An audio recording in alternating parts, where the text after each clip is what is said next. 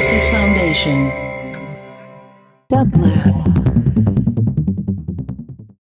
And here is today's quotation from your favorite quotomaniac, care of Maurice Sendak, from an interview that Terry Gross did on Fresh Air in April 1986. Terry Gross asked Maurice Sendak, "Can you share some of your favorite comments from readers that you've gotten over the years?" Maurice Sendak answered, "Oh, there's so many.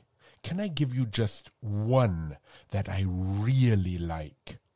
It was from a little boy. He sent me a charming card with a little drawing. I loved it. I answer all my children's letters, sometimes very hastily, but this one I lingered over.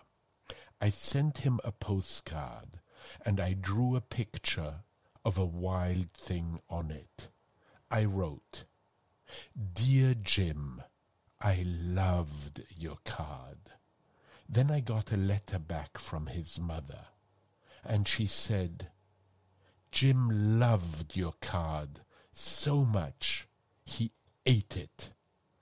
That to me was one of the highest compliments I've ever received. He didn't care that it was an original drawing or anything. He saw it, he loved it, he ate it.